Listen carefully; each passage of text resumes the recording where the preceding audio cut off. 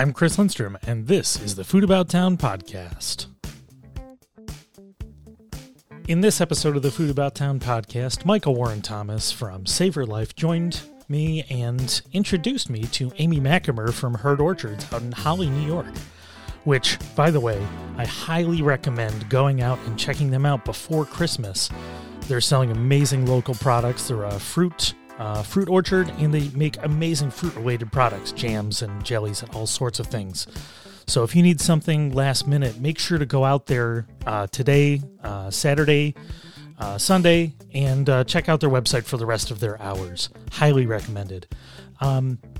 Just as a prelude to the episode, I do apologize for the long delay between the last episode and now. I have started recording again. I've got some interesting topics lined up, some food-related, some not. I'm just excited to be back and recording again.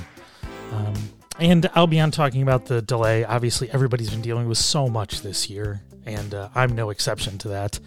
So I'll be back on to talk about that, some of my thoughts from this year and otherwise. But I really hope you enjoyed this conversation. Amy was an amazing guest, and Michael, obviously one of my favorite people in Rochester. So thanks for listening, and enjoy the rest of 2020 as best you can. And we'll be back with more either this year or in the beginning of next year. Thanks for listening.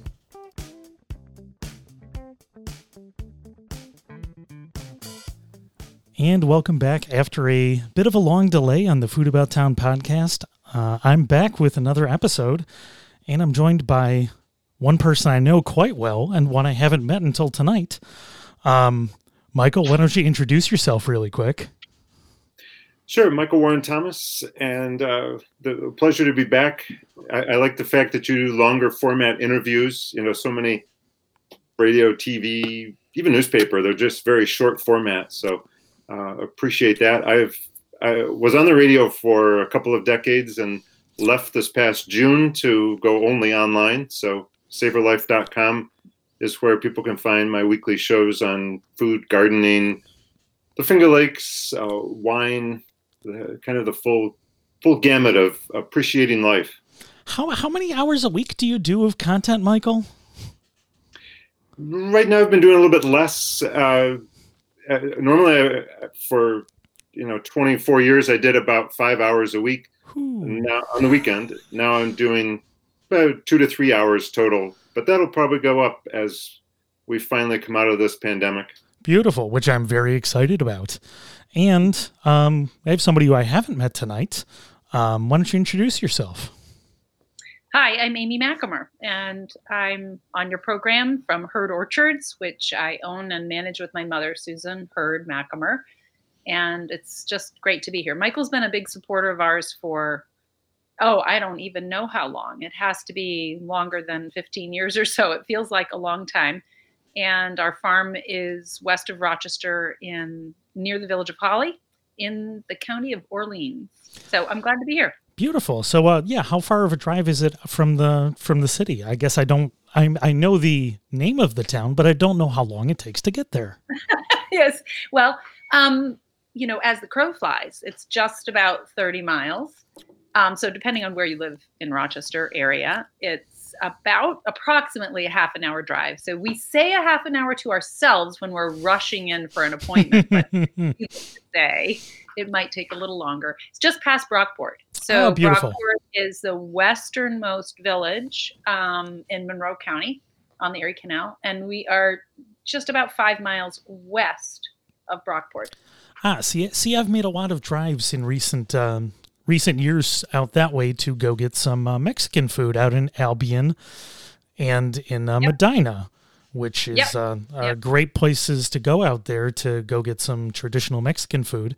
But as you mentioned, Michael had been a supporter for a long time. I'd heard a lot about your harvest events over the years, and it's something I've very rarely heard something described so vividly and enticingly as Michael made those harvest dinners sound. It sounds like something that was a big part of your life. Yes, our Thanksgiving tastings, and then we also have a sister program, our Midsummer Night Tasting, in the first weekend of August every year. And they're really a hallmark, kind of a jewel or a centerpiece of our farm. My mom and I began our Thanksgiving tasting, the very first one in 1985, and they're a wonderful expressive tool for us. And so what it is, like the facts of what it is a beautiful dinner. Every year it's a brand new array of recipes, which we create and we serve from serving tables. So the visual part is really important. And usually a lot of recipes, because it's more a tumble of exciting and fun tastes and flavors and possibilities than it is a carefully, highly orchestrated program. And so, well, isn't that a great way of cooking, though? It's a great way of cooking, and actually taking you back into the dark ages of our tasting. The very first one was because, for a really practical reason, and that was that, we're a farm market, and we've had a farm market all of my life and longer. And people think that farm markets end, with Halloween and the last pumpkin and, the last apple picked. And my mom and I found ourselves in 1985 looking at each other and thinking, okay, what's next? And literally nobody came to our farm. Nobody called us. So what we did, that I think was the fun part, was that we closed our eyes and said, well, we're going to do something about this. Closed our eyes and thought, what would we, if we drove way out into the country, 30 miles, or from Buffalo, 60 miles or further, what would entice us? And we saw, wonderful, very toothy displays, candles lighted. We tasted wonderful things in our minds. And then we just said, well, let's do it. And so we did. And we have this famous story that we tell every single year. And that was that it was an unheard of word, actually, in that time. I mean, I don't remember anyone else calling anything a tasting. But what we wanted to do was tell people that we wanted to teach them how to cook with the season. So what was November? What was cooking from Western New York in November, which is, past harvest? So what is that? Also, we love Thanksgiving because we just love for a farmer, there's a much more, actual sense of what a harvest celebration is. And so we wanted to just shout that with the loudest megaphone we could possibly shout. And so we put this little ad in a local classified penny saver that said, come for a taste of Thanksgiving at such and such a time. There were no reservations. It was totally informal. And it was bitter cold, and our market had no big barn. And, we didn't have a bathroom. We didn't have a furnace. We just had our pot-bellied wood stove. And it wasn't that we were primitive. It was just, it was a farm stand on the side of Ridge Road, very traditional. And the first night we had a handful of people. I think I dropped a scalding hot pie on someone's foot that night. And very few things more romantic than that. Can you imagine? Come to dinner. Something exciting might happen. And by the fifth night, we had like 82 people who just suddenly responded to our idea, which gave us the encouragement to say, oh, wow, people might be captivated by the same things that move us. And so after that, the tasting has become just this means for us. It's really like an artist with a canvas, or, an author with a book. It's our vehicle for saying, look again at our farming world, not just farming, quote, with a capital F, like generic, but specifically our fruit growers farm world here in Western New York, and see the magic. And so all these years, everything we do, but certainly our tasting, has been interpreting that with different slices and different little angles and different things to share. So it really is a self-expression, which our whole farm team helped breathes life into. It's not my mom and I doing that. It's our entire farm team just really catching that spirit and sharing it from the ground up. So it's, just completely a grassroots expression of our world. Yeah. It's fun. Some of these are heirloom recipes, right? You find them in old cookbooks, and and some come from other countries because of people that work on the farm or connection. That's right. Well, we're big believers in region. I love regionality. I just love the differences between areas and all that means. And so for us, we are, we are of the land. That's pretty perhaps a kind of a corny way of saying that we are this region. And so sharing that is great. So a lot of recipes come from our family. A lot of recipes come from ancient tattered cookbooks, which we tend to hang on to a long time or find whenever we can. I just had a woman from Lewiston send me a message that she has a collection of historic Western New York cookbooks, and can she bring them our way? And the answer was a capital Y-E-S. And so, but then you're right, Michael, we have people helping us on our farm from a lot of different areas of the world and walks of life. And so their stories and their lives become embroidered into ours as well. And so oftentimes we're sharing that. And sometimes it's just fun to plain old create and just say, oh, we could stuff a little tiny Rome with a wonderful something. And I'm going to be moving here just a tiny bit. See, this is the fun of remote recording during a pandemic in 2020 is. And by the way, that's, you're hearing this not at full studio quality, but what a great thing that we can connect remotely in a difficult, it is cool. difficult time like this, where we can all reach out and still have a good time chatting. Yeah, it's really cool. I love it. Okay, so now we're in the kitchen. Beautiful.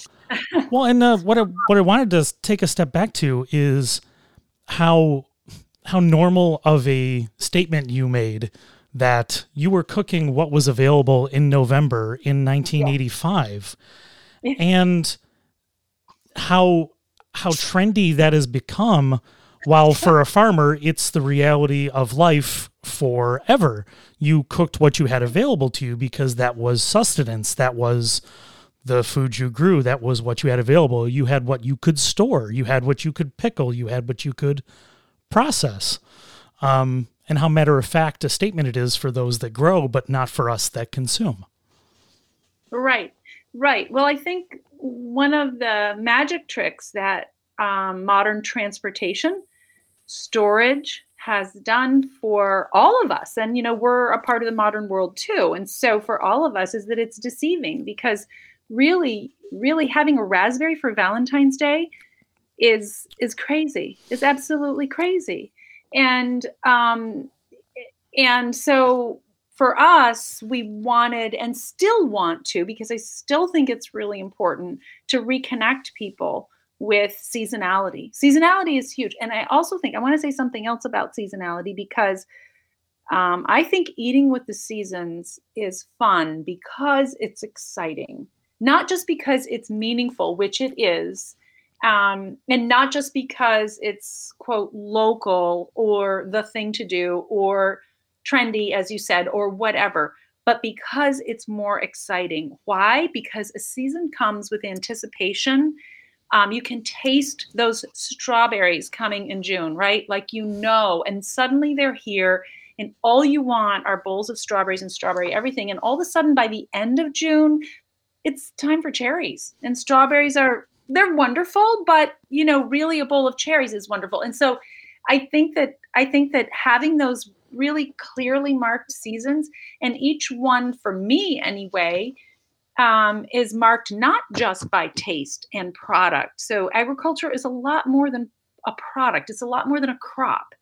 It's everything that comes with that. Like, we often will tell people by the end of August, the sun is different. If you're out picking peaches and you get towards the end of the afternoon, first of all, the whole earth has changed color and everything is warm colors everywhere. Goldenrod starts to bloom, right? And the landscape has warmed up. And then suddenly the evening sun, or not even evening, late afternoon, it slants and everything is pink. The entire sky, and I don't mean a sunset. I mean, there's a different quality to the sunlight. And then you taste that beautiful peach off of a tree in the end of August with juice dripping down your chin.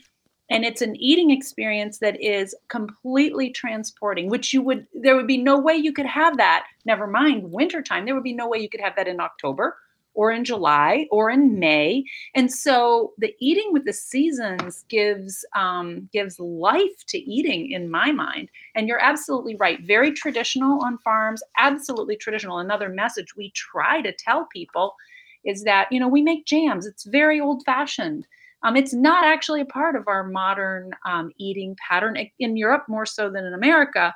But it's not, it's not something that's our everyday is just to consume lots of jam. Well, why was that? Because by the end of the growing season, which a lot of Americans even forget that there is a growing season. It may be slightly different in different parts of the world. It may be, our summer might be winter, our winter might be summer, or maybe a slight shift. They start picking strawberries, to use that example again, in Florida for our winter market. So their season is different. But once the growing season ends, it's over. In the temperate world, in the northern hemisphere, it's done. And all nourishment for all humans has to be in and off the land, right? You can't wait until after it's 20 degrees to pick an apple. It has to be done. And so there's this hurry towards the end of August through September and through October to gather and store and gather and store. So you're absolutely right about that part as well. And so a confection, a raspberry preserve made in July or made from September raspberries, maybe, suddenly glows and is filled with not just the flavor of the raspberry, but the memory of the rose, with gleaming red berries in the month of July. And that is a very ancient way of eating and a very ancient way of living as a human being.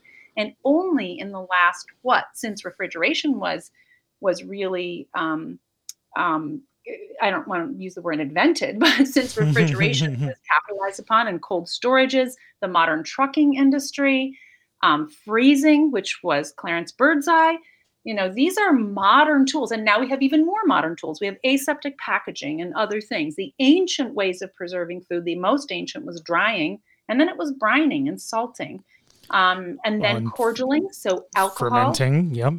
And then jam making was ancient as well, because sugar is the oldest preservative known to man. And so those were ways that one stored and kept food. And so anyway, I think it's fun. And for us, it's not only a part of us and our fiber and what we're made of, but it's exciting, and it's exciting to teach people that as well.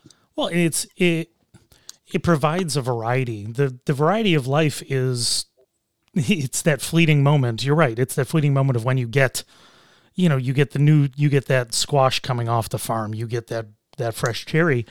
You mentioned jams so eloquently. I know it's hard to separate out, but when you taste one specific jam, which is the one that captures your imagination the most? Because, like I said, you speak so eloquently about it, but which is the one that grabs your imagination the most when you try it?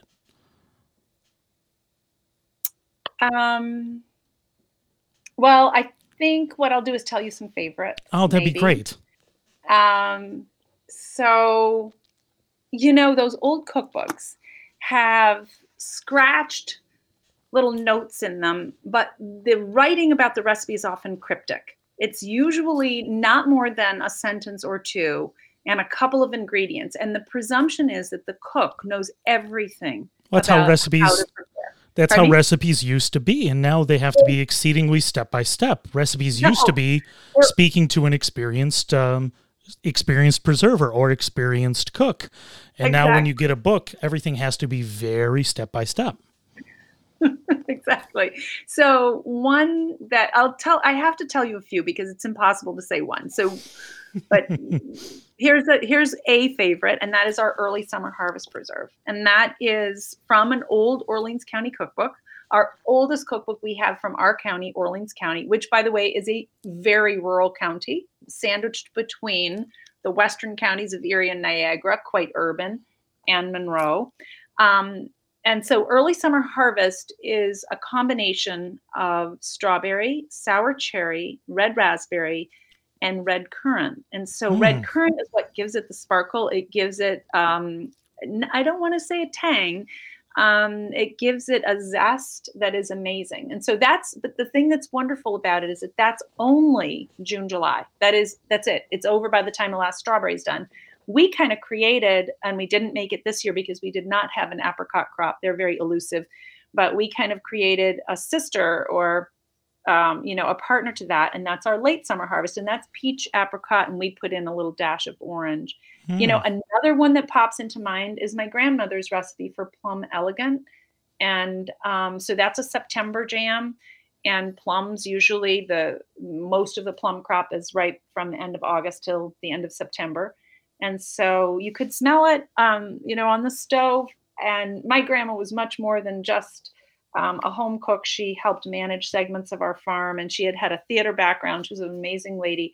But you would smell this plum elegant cooking, and it's plums with a little bit of cider vinegar and brown sugar, and then the sweet spices of cloves and cinnamon. And so it's not a jam, it's plum elegant. And then you would serve that in a proper 1930s way with, a roast, or you would serve it to give something extra flavor. So I love that. I absolutely love that about it. So that's another favorite. Another one, and this year we didn't make too much of this one, and that's our black currant, black cherry, and raspberry. And that black currant's one of the most popular fruits in Europe, particularly Eastern Europe. I think it's the number one fruit grown in the country of Poland, or had been for years. By the number of pounds, that's astronomical. I mean, huge volume, but very little known in the United States. Known, but not really known and understood. So it tastes like tar right off the plant. It's a terrible tasting fruit. And it smells like tar. We wanted to kind of mellow that a little bit. And so we mixed it with our black cherries because they're ripe at the same time, and then with some raspberry. Now that one is special because sometimes putting adjectives around non-factual things is really hard. So describing I love it. I love doing that. It's so much fun. Let's do it then. Yes, please. So black currant, black cherry, and berry is kind of dusky. It is, it's got a depth. It's kind of, I don't want to use the word rich. It's a profound kind of a flavor. It has enough. It's a bold combination, right? I mean, there's some real boldness to all those flavors.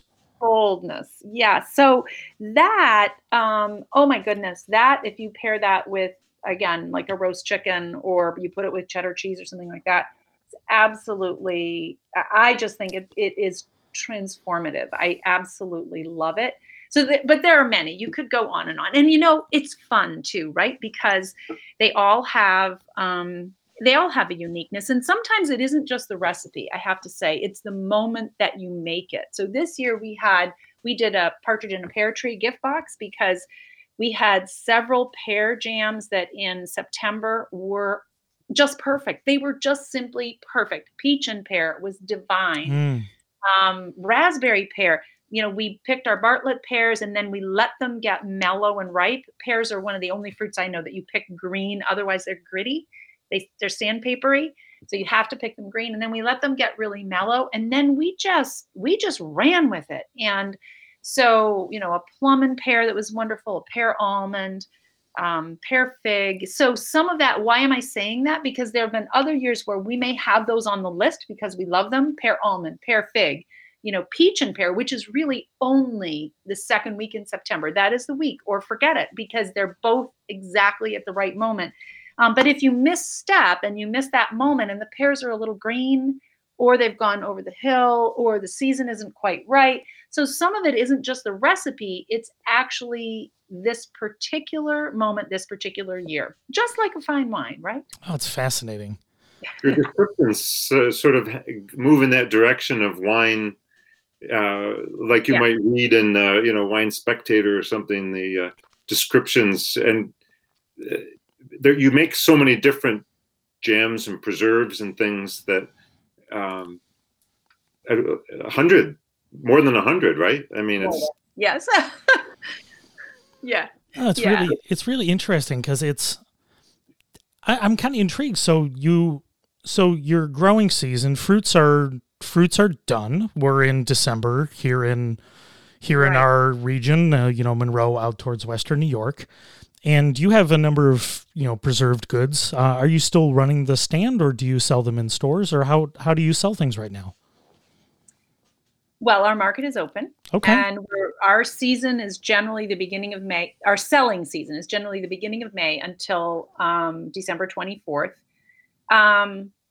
Frankly, we've tried being open in the wintertime, and Western New Yorkers are timid to come out the 30 miles in the winter.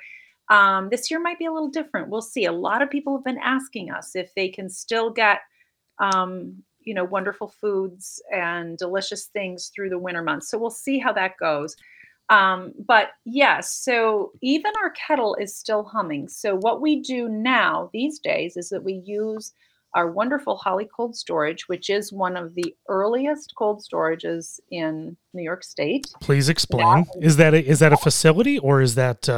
Yep, that's a facility. It's independently owned, and so that's freezing. It's old sandstone building, and of course they have additions now. And so we harvest a lot of our fruits right in season, right when we want to pick them, when they're perfect.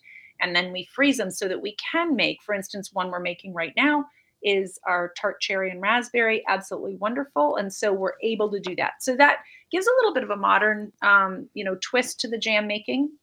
Someone in the 19th century would not have been able to do that, but we are able to. And so that extends our season just a little bit, which is kind of fun.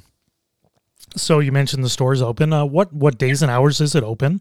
If people want to take the trip out, which I would definitely recommend. Yes. So we're open this year from Wednesday to Sunday, from 11 to 3. We are there a lot longer, and we welcome guests anytime. One of the things we're famous for saying is if you see a car there, or if the door is open, please, you are welcome. We recognize that most of our guests travel a very long way. And so one is always welcome at Herd Orchards. We ship a lot of gift boxes. This is the season for that. They are so much fun, because each one is a wonderful expression of kind of the wholesomeness of our farm. But we put a lot of time into making them beautiful. And so, we'll tie them up with ribbons and put beautiful greens from our landscape, from our land, from the forest or hedgerows or whatever, twigs and berries, and sometimes even a little bird's nest. And send them off on their way to bring someone a smile here in the winter season. So that we're doing all the time. People can call us and order. People can order online. There are not everything that we do, but many selections are online as well, or they can visit us. We do wholesale. You asked about that. Actually, we wholesale more out of our Western New York area, and we do have a wonderful truckload of Cherry Noel headed for Winston Flowers in Boston, I think on Monday. So that's kind of exciting as well. People far away can enjoy our things too. Yeah, and it looks like people can find you at herdorchards.com if you want to check out some of the offerings you can grab online and have shipped in. But, I mean, on a nice snowy weekend, I mean, what a better thing than driving out into the country and kind of relaxing for a bit and picking up some quality made local goods. Yeah. And, you said something when you said the word relaxing. One of the things that's lovely about having a small business is that the customers become a part of our world, and each customer is different. And one of the things we talk about even is kind of, hopefully, if we're hitting on all cylinders and really doing a great job, is kind of reading why someone is there. And so we hear people say, and we also observe that people come to us for many reasons. Sometimes people come to us for the product. They just want the product. Sometimes people are in a hurry. Sometimes people come to us because they want a moment to be quiet. Like that FedEx driver, right? Sometimes people come to us because they want a glimpse of a world that is calm, is wholesome, is good. There are many people who come to us who are healing from a variety of woes, and they want space. And we hear people even tell that to us. And sometimes people come to us because small businesses are community and they want the connection. And so remembering that Lori loves steamed quince pudding and she gets hers every year to put in the freezer, or that Chase likes blueberry pie and that's important for Thanksgiving.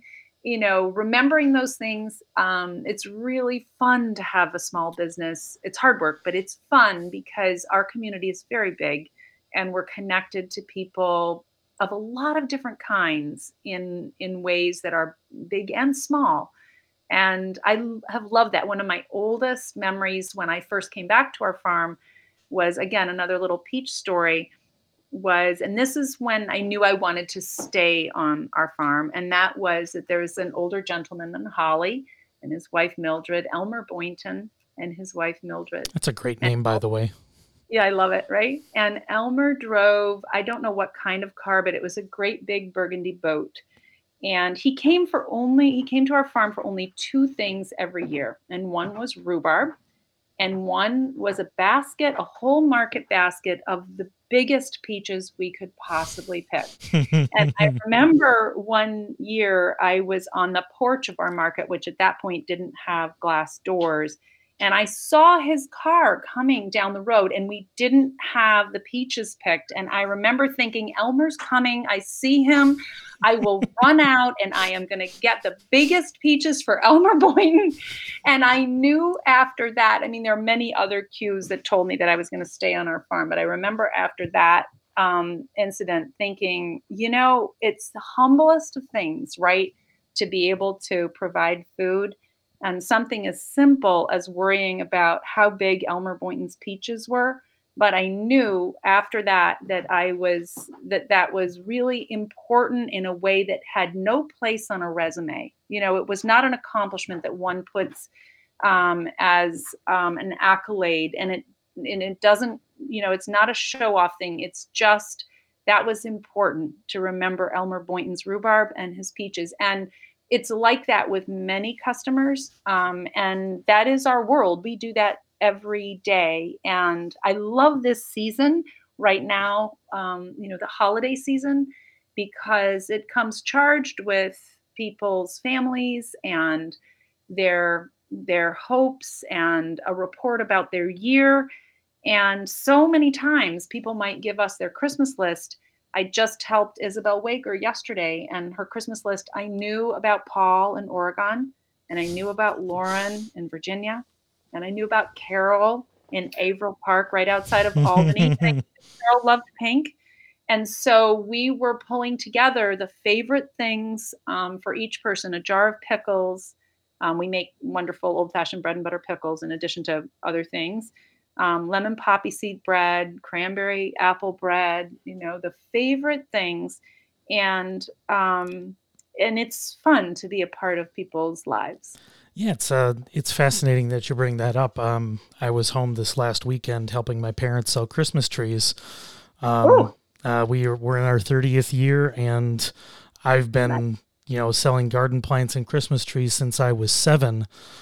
And the amount of people that were around when I was in middle school and high school buying trees, and now they're kids, and some of those kids are now having kids and showing up and buying trees. And it's those anecdotes that you brought up about you see somebody come in like, all right, well, I know exactly what experience I'm in for right now. I know they want this kind of tree and I'm going to go do it. And I'm not there all the time, but going home for those big weekends and experiencing that part of that conviviality and that enjoyment.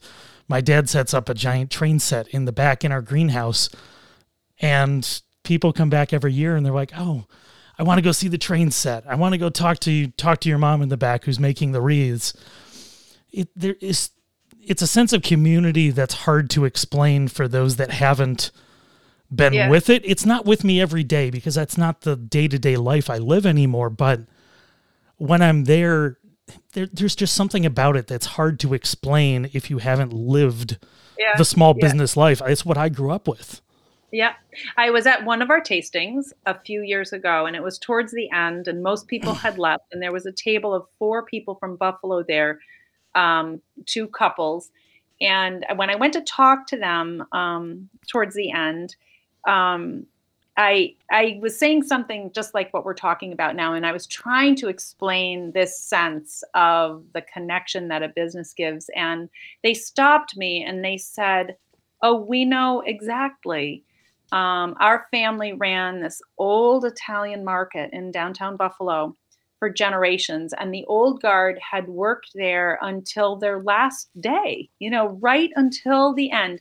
And that place, they all grew up with it. They all grew up with different jobs and delivering things. And they had known all the stories going way back, which I do too. I know the stories from not just the 35 years my mom and I have been in business together, but from 50 years ago and 75. And I can repeat the stories. And they said, some of the stories that kept the old guard going were that, during the Depression, they would be, cooking the food to sell, whatever, and they would leave pots of things on the back step for people who didn't have food. And so business became, and I see it with my daughter, Amelia, a family business becomes, there's a role for everybody, no matter what age, from, just past toddler age, once they can help, all the way through until they don't want to do it anymore. And for so many, it's, it gives them reason to be vital and a part, even as, an older person. And that sense of connection together as a business and then in the community around it is remarkable. However, it comes with a price tag, and the price tag, Huge. as I'm sure you know, is a tremendous amount, not just of hard work. Sometimes people say hard work and they think it's that we're hoeing out in the field all day long. It's not that, but it's that everybody else has gone home and you remember 4 things that have to be done. They simply must be done. And it's the waking up in the night and saying, oh my goodness, what if? Or it's the worrying it through that really is the work, more than the physical work. And that's part, of a family business is an incredible privilege in all the ways we're talking about. And I would never use the word burden, but it also comes with, you work for that. There's a weight. It's not just a given. No, there's a weight. There's a weight to it. A weight. I love that word. Yes, there's a weight to it. Yeah, and again, I'm very thankful that I've had that experience, and I'm thankful I don't have that active experience, because it is a lot. We grew up working because we had to do this. Yeah. This is an old school family business. I worked, nights after school and all my weekends and all my summers. But it's, I owe a lot to that part of my life, and it colors the way I see the world in a way that it's, like you said, it's hard to explain, but there's still that weight and responsibility. I still go home on busy weekends and help because it's the right thing to do, because it needs to be done so people don't have a bad time. So you can, but it's also so, we're not desperate anymore, but it still feels necessary to go and do the right thing. Yeah. Yeah. And it's altogether not modern. I will also say that, I hear people talking, and I know what other people's lives are. And without saying anything disparaging, I think a lot of a modern concept of work in America, perhaps farther beyond that, includes many things that having a small business precludes. Having weekends off, having the time be your own. The list could go on and on and on. And it is such an alternative life choice in this era, in this period of time, that it really does give me goosebumps. And I feel as though it's just a moving and touching and profound privilege. One of the other reasons I came back to our farm after college was because it was humble. And that's a weird thing to say that doesn't maybe fit in any context. But loved the fact that, it took me a long time to know I loved it. I have to say that. I just responded instinctively to the fact that here proving oneself was simply the merit of your contribution, period. End of story. It was not about dazzling anybody. It was not about rank. It was not about even perhaps ability. It was about simply your willingness to make a contribution and taking that seriously. And the fact that growing food is humble, we all need to eat. It grows in the dirt. It is basic, but it is also at the very same time incredibly elegant, particularly fruit. Those blackberries, those peaches, a perfect apple or an imperfect apple, absolutely artist worthy, right? All of it. And yet at the very same time, it's basic, elementary, essential nourishment, and it grows from the earth. And the fact that I could do both of those two things at the same time and not have to worry about impressing anybody, except maybe Elmer Boynton. I find it very interesting you brought up the word humble there, because it's, I've been thinking a lot about this kind of stuff this year for any number of different reasons. More perspective, more time to reevaluate things. And what you mentioned, that humbleness, I think a lot of it boils down to the fact that there is something bigger than you. You're not that important. Yeah. And that you as an individual you're not that important. There is something bigger than you. There's society, there's a group, there's all these things that are important. And I think taking that step back to look at that, this year's offered a lot of that time. Sure, and I hope a lot of people have taken that time to think about the world in a more serious way, but not in a bad way, there's been a lot of pain and unfortunate things this year, but I think it offers a lot of perspective as well. And I think we can talk about all the great things about food, and I'm excited to talk more about that, but, I'm glad you brought that up, because it's become more and more important to me to have an active conversation about these kind of things. Yep, I agree. This year in particular, and we see that in people's faces too. People kind of looking at us or saying in words, but a lot of times we can see that people are kind of searching for a re-evaluation of whatever fast-paced world they've live in or created, and looking for things that are a little bit more elementary. But I wanted to make a comment also on the humbleness, and specifically about farming. And you may already resonate with this, but one of the things that's absolutely beautiful about agriculture, and I think is so often not at all recognized, is that I think personally that agriculture, because everyone on a farm needs each other in order to make the farm continue, that there is this without speaking, a respect for all people that is very unique. It might be perhaps more so on a fruit farm. I have to say, I might be speaking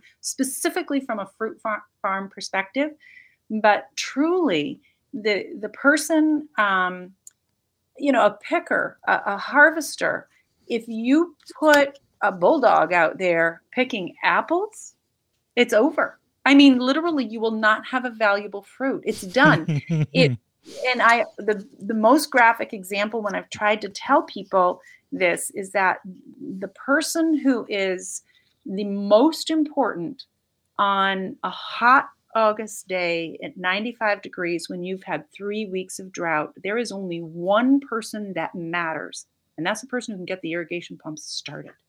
And that may not be the person with the fancy degree. It may not be the person paying the bills. It is so incredible. And so on a farm, I think a farm is like a whole, not insulated community, but I think a farm itself has all of these different skills. You need the person who has the business plan. You need the person who can market. You need the person who can make the wreaths like your mom, right? You need the person who knows how to run the greenhouse. You need the people to lug the flats of plants or to carry the baskets of cherries, or who are willing to go up on a ladder the top of who is that? Who goes to the top of a ladder on an old cherry tree, right? Who is that? Who is that person? And it's always 95 degrees in July, right? Of course and it is. So all of those people are dependent on one another. And I think when a farm works, people realize that. And there's this instinctive respect that I think oftentimes in the agricultural community has been viewed from the outside looking in with, very much imperfect eyes. People don't really see what happens. It's a very closed world, and they presume many things and project onto agriculture many things. But one of the gifts of agriculture that I've always felt is that, oh my gosh, it's total acceptance of all people because you have to. Well, and yeah. You know that the package that you need, the key element, the key person that you need may not come with all the bells and whistles and all the glory. They just simply may be the person that helps you the most and get through. Our last old style farm hand. So farms used to all have a quote farm hand. If you want to read a poem that will make you cry, it's Robert Frost's Death of a Hired Man. It's long and it's elegant, and he touches on the rawness of it, and he hits a lot of nerves and plays a lot of strings that are absolutely razor sharp. He knew what he was saying. But that old style hired man doesn't exist exactly in the same form that it used to. But our last old hired man was Charlie Engert. He was wonderful. And, he hadn't graduated from the 6th grade, but he was so needed in every capacity. His rows were straight, planting the flowers and the strawberries. He was, he started every day at 8:00 exactly in the morning. He stopped at exactly 12, and his wife, Isabel Lucy, had dinner on the table. It was not lunch, it was dinner. And then they had supper in the evening, which was a light meal. And, I'll never forget that Charlie's kind of crotchety, wonderful friend. And he was great, but he would never listen to my mom. He always would only listen to my grandpa. And every day at 8:00 in the morning, standing in my grandma and grandpa's hallway, he would say, "Well, Leland, what do you want me to do today?" And then in 1990, my grandfather passed away. And it was in the evening, and my mom and I were the only ones there. And in the morning at 8:00, Charlie Engert and his wife, Isabel Lucy, came to the front door dressed impeccably and in their Sunday best, as my mom said. And they chatted and we talked for quite a long time. And at the end of that, really sad conversation, Charlie turned to my mom and said, "Susie, what would you like me to do today?" And it was so beautiful to see, just again, a humbleness and a wanting to help and wanting to make things work. So farms are really special places in terms of that sense of humbleness as well. It comes in a lot of packages, and it's in every breath that we take. Yeah. It's fascinating to hear that kind of story because it's so evocative of a life lived in many different ways. Where is your farm? Where is South Towns of Buffalo, so Boston, New York. Yeah. Oh, wonderful. And our farm's in Ashford Hollow, just south of Springville, New York. Oh, and it's a greenhouse? Yeah, our greenhouse is in Boston, our tree farm's in Ashford. But we've been selling out of our old, small, not perfectly taken care of house and our yard since I was a little kid, going to the Springville auction, buying. I have so many memories of the characters of the Springville farm auction. Yeah. Going there in the summers and seeing a different part of, like I said, a completely different swath of life than I live now. I'm a fancy lad now. No, I don't live that life anymore. But like I said, growing up around it and having that be a big part of your life and seeing everybody and, respecting those for who they are, from all segments of life. Those kind of lessons get really baked in. And it's that kind of stuff. This is the reason I love conversations around anything, but you have these conversations around food, and because food is part of life, food is conversation, food is culture, food is diversity, food is respect. All these things come into it, which is why I love talking to people, and I'm very grateful that Michael brought us together today. And me too. I want a Michael Warren Thomas story, because you have been going to Herd Orchard. Like I said, I've heard you talk about them. I want a Michael Warren Thomas story about Herd Orchards. I don't know what it is, but I know there's a Michael Warren Thomas story about Herd Orchards. Yeah, that's like trying to pick my favorite jam. Or we could get revenge on you, Chris, by, what's your favorite plant, your favorite flower when you worked in the greenhouse? Oh, man.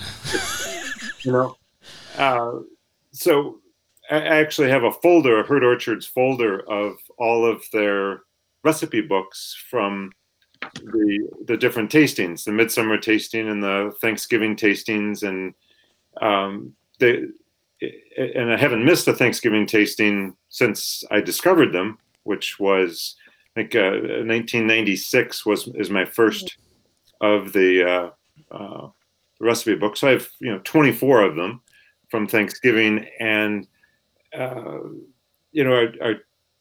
oldest daughter, who's in her 20s, came to one of those in a car carrier basket, set next to the table while we were enjoying the dinner. And it just seems like over the years, we've watched Amelia grow up, the 8th generation at Herd Orchards, from a tiny but tall kid to, now a college student. So I don't know if I can pick out one story other than the fact that I now have birthday pie and no longer birthday cake. I just love fruit pies, and Amy makes all of the crusts for those pies, and they make a lot of pies, and I usually have a stockpile of some frozen apple pies to have while they're closed during the winter, because no one does crusts like that elsewhere, and so they've shifted my eating habits over time by going, and we've made a bunch of those recipes from the recipe books, and look forward to making more of them. They're simple recipes. I mean, you watch Food Network or TV shows about food, and complicated recipes and hours, and the recipes that you get from these old cookbooks and from the cooks in your kitchen there are really pretty simple. They're doable for someone who's not a experienced cook, and they don't. They're really unlikely to fail because of this. They're relatively simple, and so I've had fun making some of those, and I have fond memories of some of the recipes. But it also, for me, I have 2 daughters, and to bring them, and they've been many times, to a farm that's run by women, and really only by women. You have their male employees, but I remember, Amy, you telling me when you go to meetings of other apple growers, there are not many farms run by women. And even in the greenhouse world and horticulture, there are relatively few businesses run by women. And that, I thought that was inspirational for my daughters to watch that, and to watch the generations working together. And one other comment I wanted to throw in also was the fact that your mother has studied a degree from Cornell, and that there's a lot of science behind this, the homespun farm idea, just like with Chris's family. There's a lot of science behind greenhouses, and you got to stay up on these things. It's and I think that may be one aspect of farming and horticulture that people don't realize, just how much science is part of your everyday experience on the farm, right? It's huge.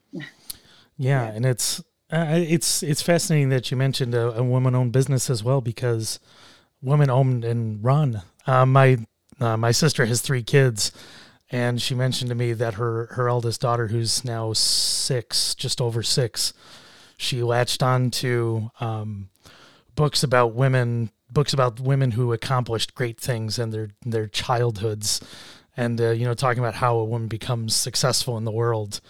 And I think I'll be happy to share this with her, because it's great to hear all those, the choices that turn somebody into a success. And success can be so many different things, but building a long-term community and long-term successful pillar of a community is laudable in its own right. But I don't want to be too saccharine. So I want to talk about pie crust for a moment. So you brought up pie crust. Pie crust was brought up. What makes your pie crust? So are we an all butter place? What do you do that makes your pie crust your pie crust? Well, it's just about practice. So it's just like learning to play the piano. And there is no other secret to pie crust. I don't care what kind of shortening people use. It's really just in the handling of it. Years ago, in 1985, my grandma Betty Hurd died, and I was living with my grandfather, and he was so much fun. He always had a twinkle in his eye. He just had a great sense of humor. And so he said to me, I said, I want to make a pie as wonderful as Nana's. And he said, well, let's just make a pie a day until we get it right. And so we did. And I mean, some were horrible, absolutely horrible. Some were pretty good. And we just had a ball laughing about it. And I guess I have a feeling about pies that is different than maybe when I hear people talk about pies. And that is that I don't think it's about good or bad. I think a pie is, it's wrapping up in a traditional American crust. So in another world, it's a different crust. It might be a crepe. It might be a tortilla. It might be a pita. There's a lot of different crusts out there that we wrap up our food in. And so for me, a pie is no different than making a pot of soup. It's the moment, it's the season, it's the wonderful flavors all together. And just like a hand knit sweater, there are going to be variations in it. And so our pies are not all absolutely one thing. The problem, I think, with pie crust now for most people, well, the problem with pie is that it's a 2-step process. So you have to make a crust, and you have to make a filling, and then you have to bake it. And so in our busy world, there isn't a lot of time for that. It's and the problem with that is that you can get nervous when we worry a little bit when we hear people say that they're going to make their one pie of the year for Thanksgiving dinner. That's a toughie, frankly. That's like, we get a little nervous about that. So we want to say, just kind of start a few weeks before, make a few pies, and don't sweat it so much. People get so uptight, and they think it has to be like the magazine cover, or these days on Pinterest or social media, whatever media you see a picture in, you think it has to be this perfect thing. And I don't think they're perfect. I think pies should be imperfect. So we use a vegetable shortening. And what I will say about that is that we decided to do that years ago when it was at a period of time when using an animal fat was heresy, absolutely off the charts. You would not do that. And so vegetable shortening was the only thing to use. And then we have weathered the entire trans fat discussion. And one of the things that I think it would be really interesting for lots of people to know is that by US law, all shortening in the United States is zero trans fat. So I think that that's important. Now, that means that the shortenings have changed their formulation. So if you buy Crisco in the grocery right now, it is not the same product that it was X number of years ago. And I don't know exactly when General Mills, changed the formula for Crisco. But so the shortenings are different. And we have had to rethink a little, when I'm making the crust, it handles a little bit differently. But the real secret is not to put any liquid in until after the shortening and the flour and whatever else you want to add there. Add a little ground pecans, or if you want to, whatever. The minute the liquid goes in, you have to back right off and stop handling it as much as you possibly can. And that includes in the rolling. It doesn't matter how much flour you put down, or if you use a baking cloth, it makes no difference at all. The key is to just back off. So the more in a hurry you are, the more you have to make. Like if I know we're making 100 pies in a day, the crusts get better and better and better through the day because I'm like, hands off, let's get this stuff done. If you're making the one pie of the year and you're sweating it and you're working that dough ball, you're just working and working and working. And then, oh my gosh, every working of it, you are making that pie crust tougher and tougher and tougher. Yeah, I mean, you're building so many, you're building a gluten structure the more you work it. And yeah, it's amazing. Yeah, it's. My great-grandmother, Grace Hurd, it is told, so she would have been born in the 1870s. She in the morning, and I understand she was a great baker. In the mornings, she would have made her batch of cookies and 2 or 3 pies every day. Now, I don't think they ate all those pies every day, so she must have given them away or whatever. But she was in the habit. It was like getting up and,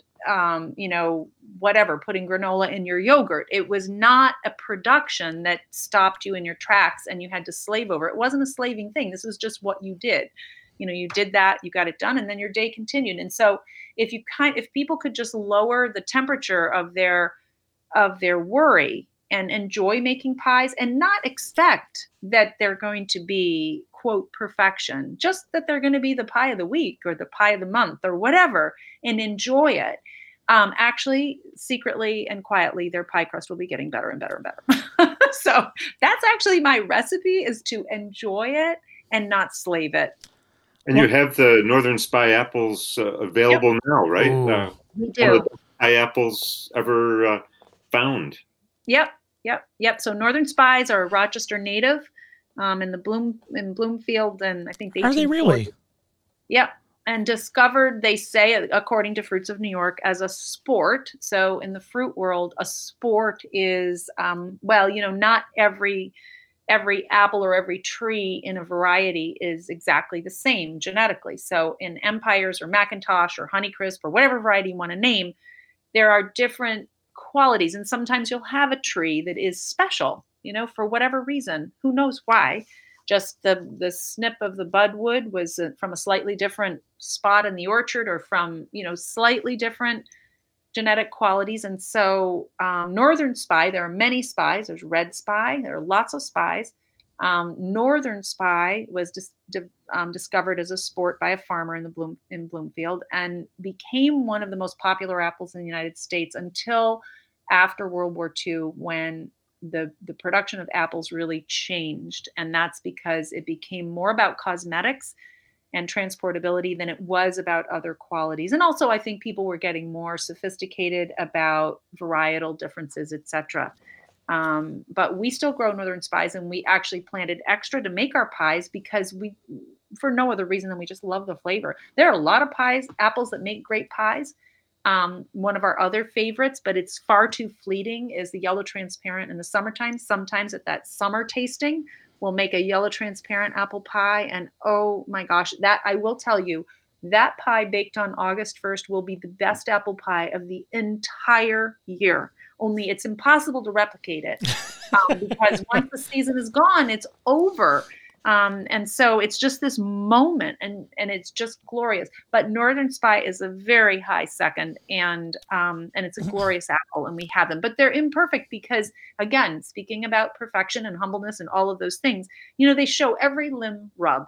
So they're an apple that's greenish. They're not green. They're kind of creamy green, and they have a pinky stripe.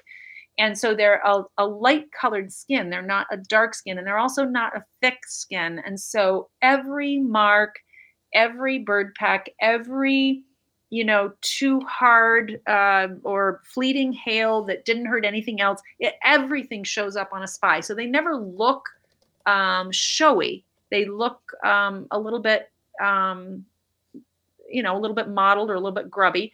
But they're absolutely delicious. They're a lot of fun. They're a wonderful apple. Well, the applesauce from them is divine as well. If you drive down Route 64 from 5 and 20 toward Bristol Mountain, you'll see a state marker for the Northern Spy apple along the road. One of the blue iron signs or whatever they use. Love that. I'm going this winter. And I'm really glad you brought up apple varieties. I'm not going to go on a tangent because I really want to talk about apple varieties for a long time. But I'm really glad you brought up Northern Spy because I know that apple from the cider world where it's not like a pure heritage cider apple, but it's also well suited for more classic cider styles because it has, if I recall, I believe it has some tannins to it, which most dessert apples are light and crisp and kind of nothing, but Northern Spies have some character to them, which would be very well suited for a sweetened pie, which makes a ton of sense. Yep. Chris, are you talking about hard cider or sweet cider? For hard cider, so traditional cider isn't made with dessert apples. I mean, now most of the commercial ciders are made with what the industry would refer to as dessert apples, Empires or whatever else. Because they make a very approachable, light, crisp end product. But serious cider drinkers and what was traditionally grown as cider apples are not very palatable when they're eaten on their own. So I find apples endlessly interesting. And I'm definitely going to have you back on to talk apple varieties because love it. It's one of those things that if you want to dive into flavor, apples are there's so much there. It's people think apple and they think the varieties they know, but it's so deep and so rich. Yep. Well, the grocery store has maybe 8 varieties of apples when you go to a grocery store, and Herd Orchards grows 60 or more, and there's 5,000 in the germplasm at Cornell University's repository. And I don't know if you've read Michael Pollan's Botany of Desire. That was one of the books before he got famous for Omnivore's Dilemma. Botany of Desire is basically 6 sections, and one of which is apples, and one is marijuana, and one is potatoes, and one is corn. And they're basically long essays about each of those subjects. And the one about apples is just fascinating. It's about how this country, because of all the land that was planted all at once with apples to make hard cider because you couldn't drink the water,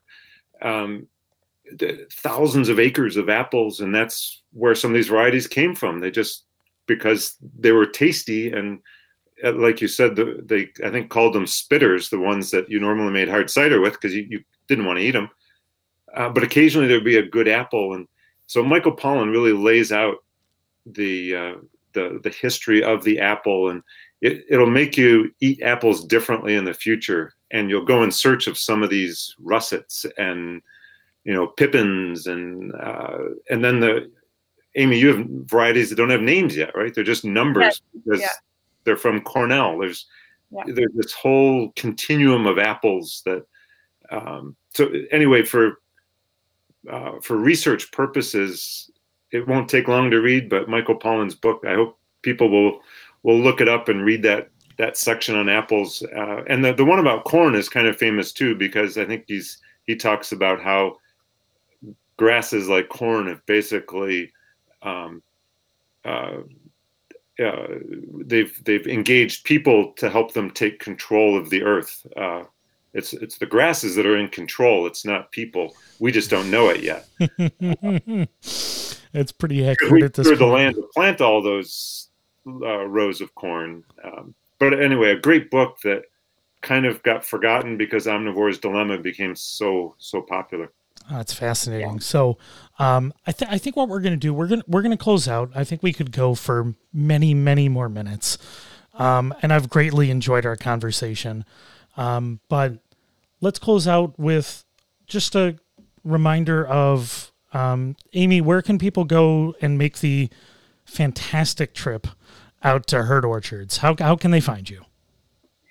Well, we are located on Ridge Road in the village of Holly, town of Murray in Orleans County. So we're half an hour west of Rochester, and our actual address, if people typed it into their GPS, is 17260 Ridge Road in Holly, New York.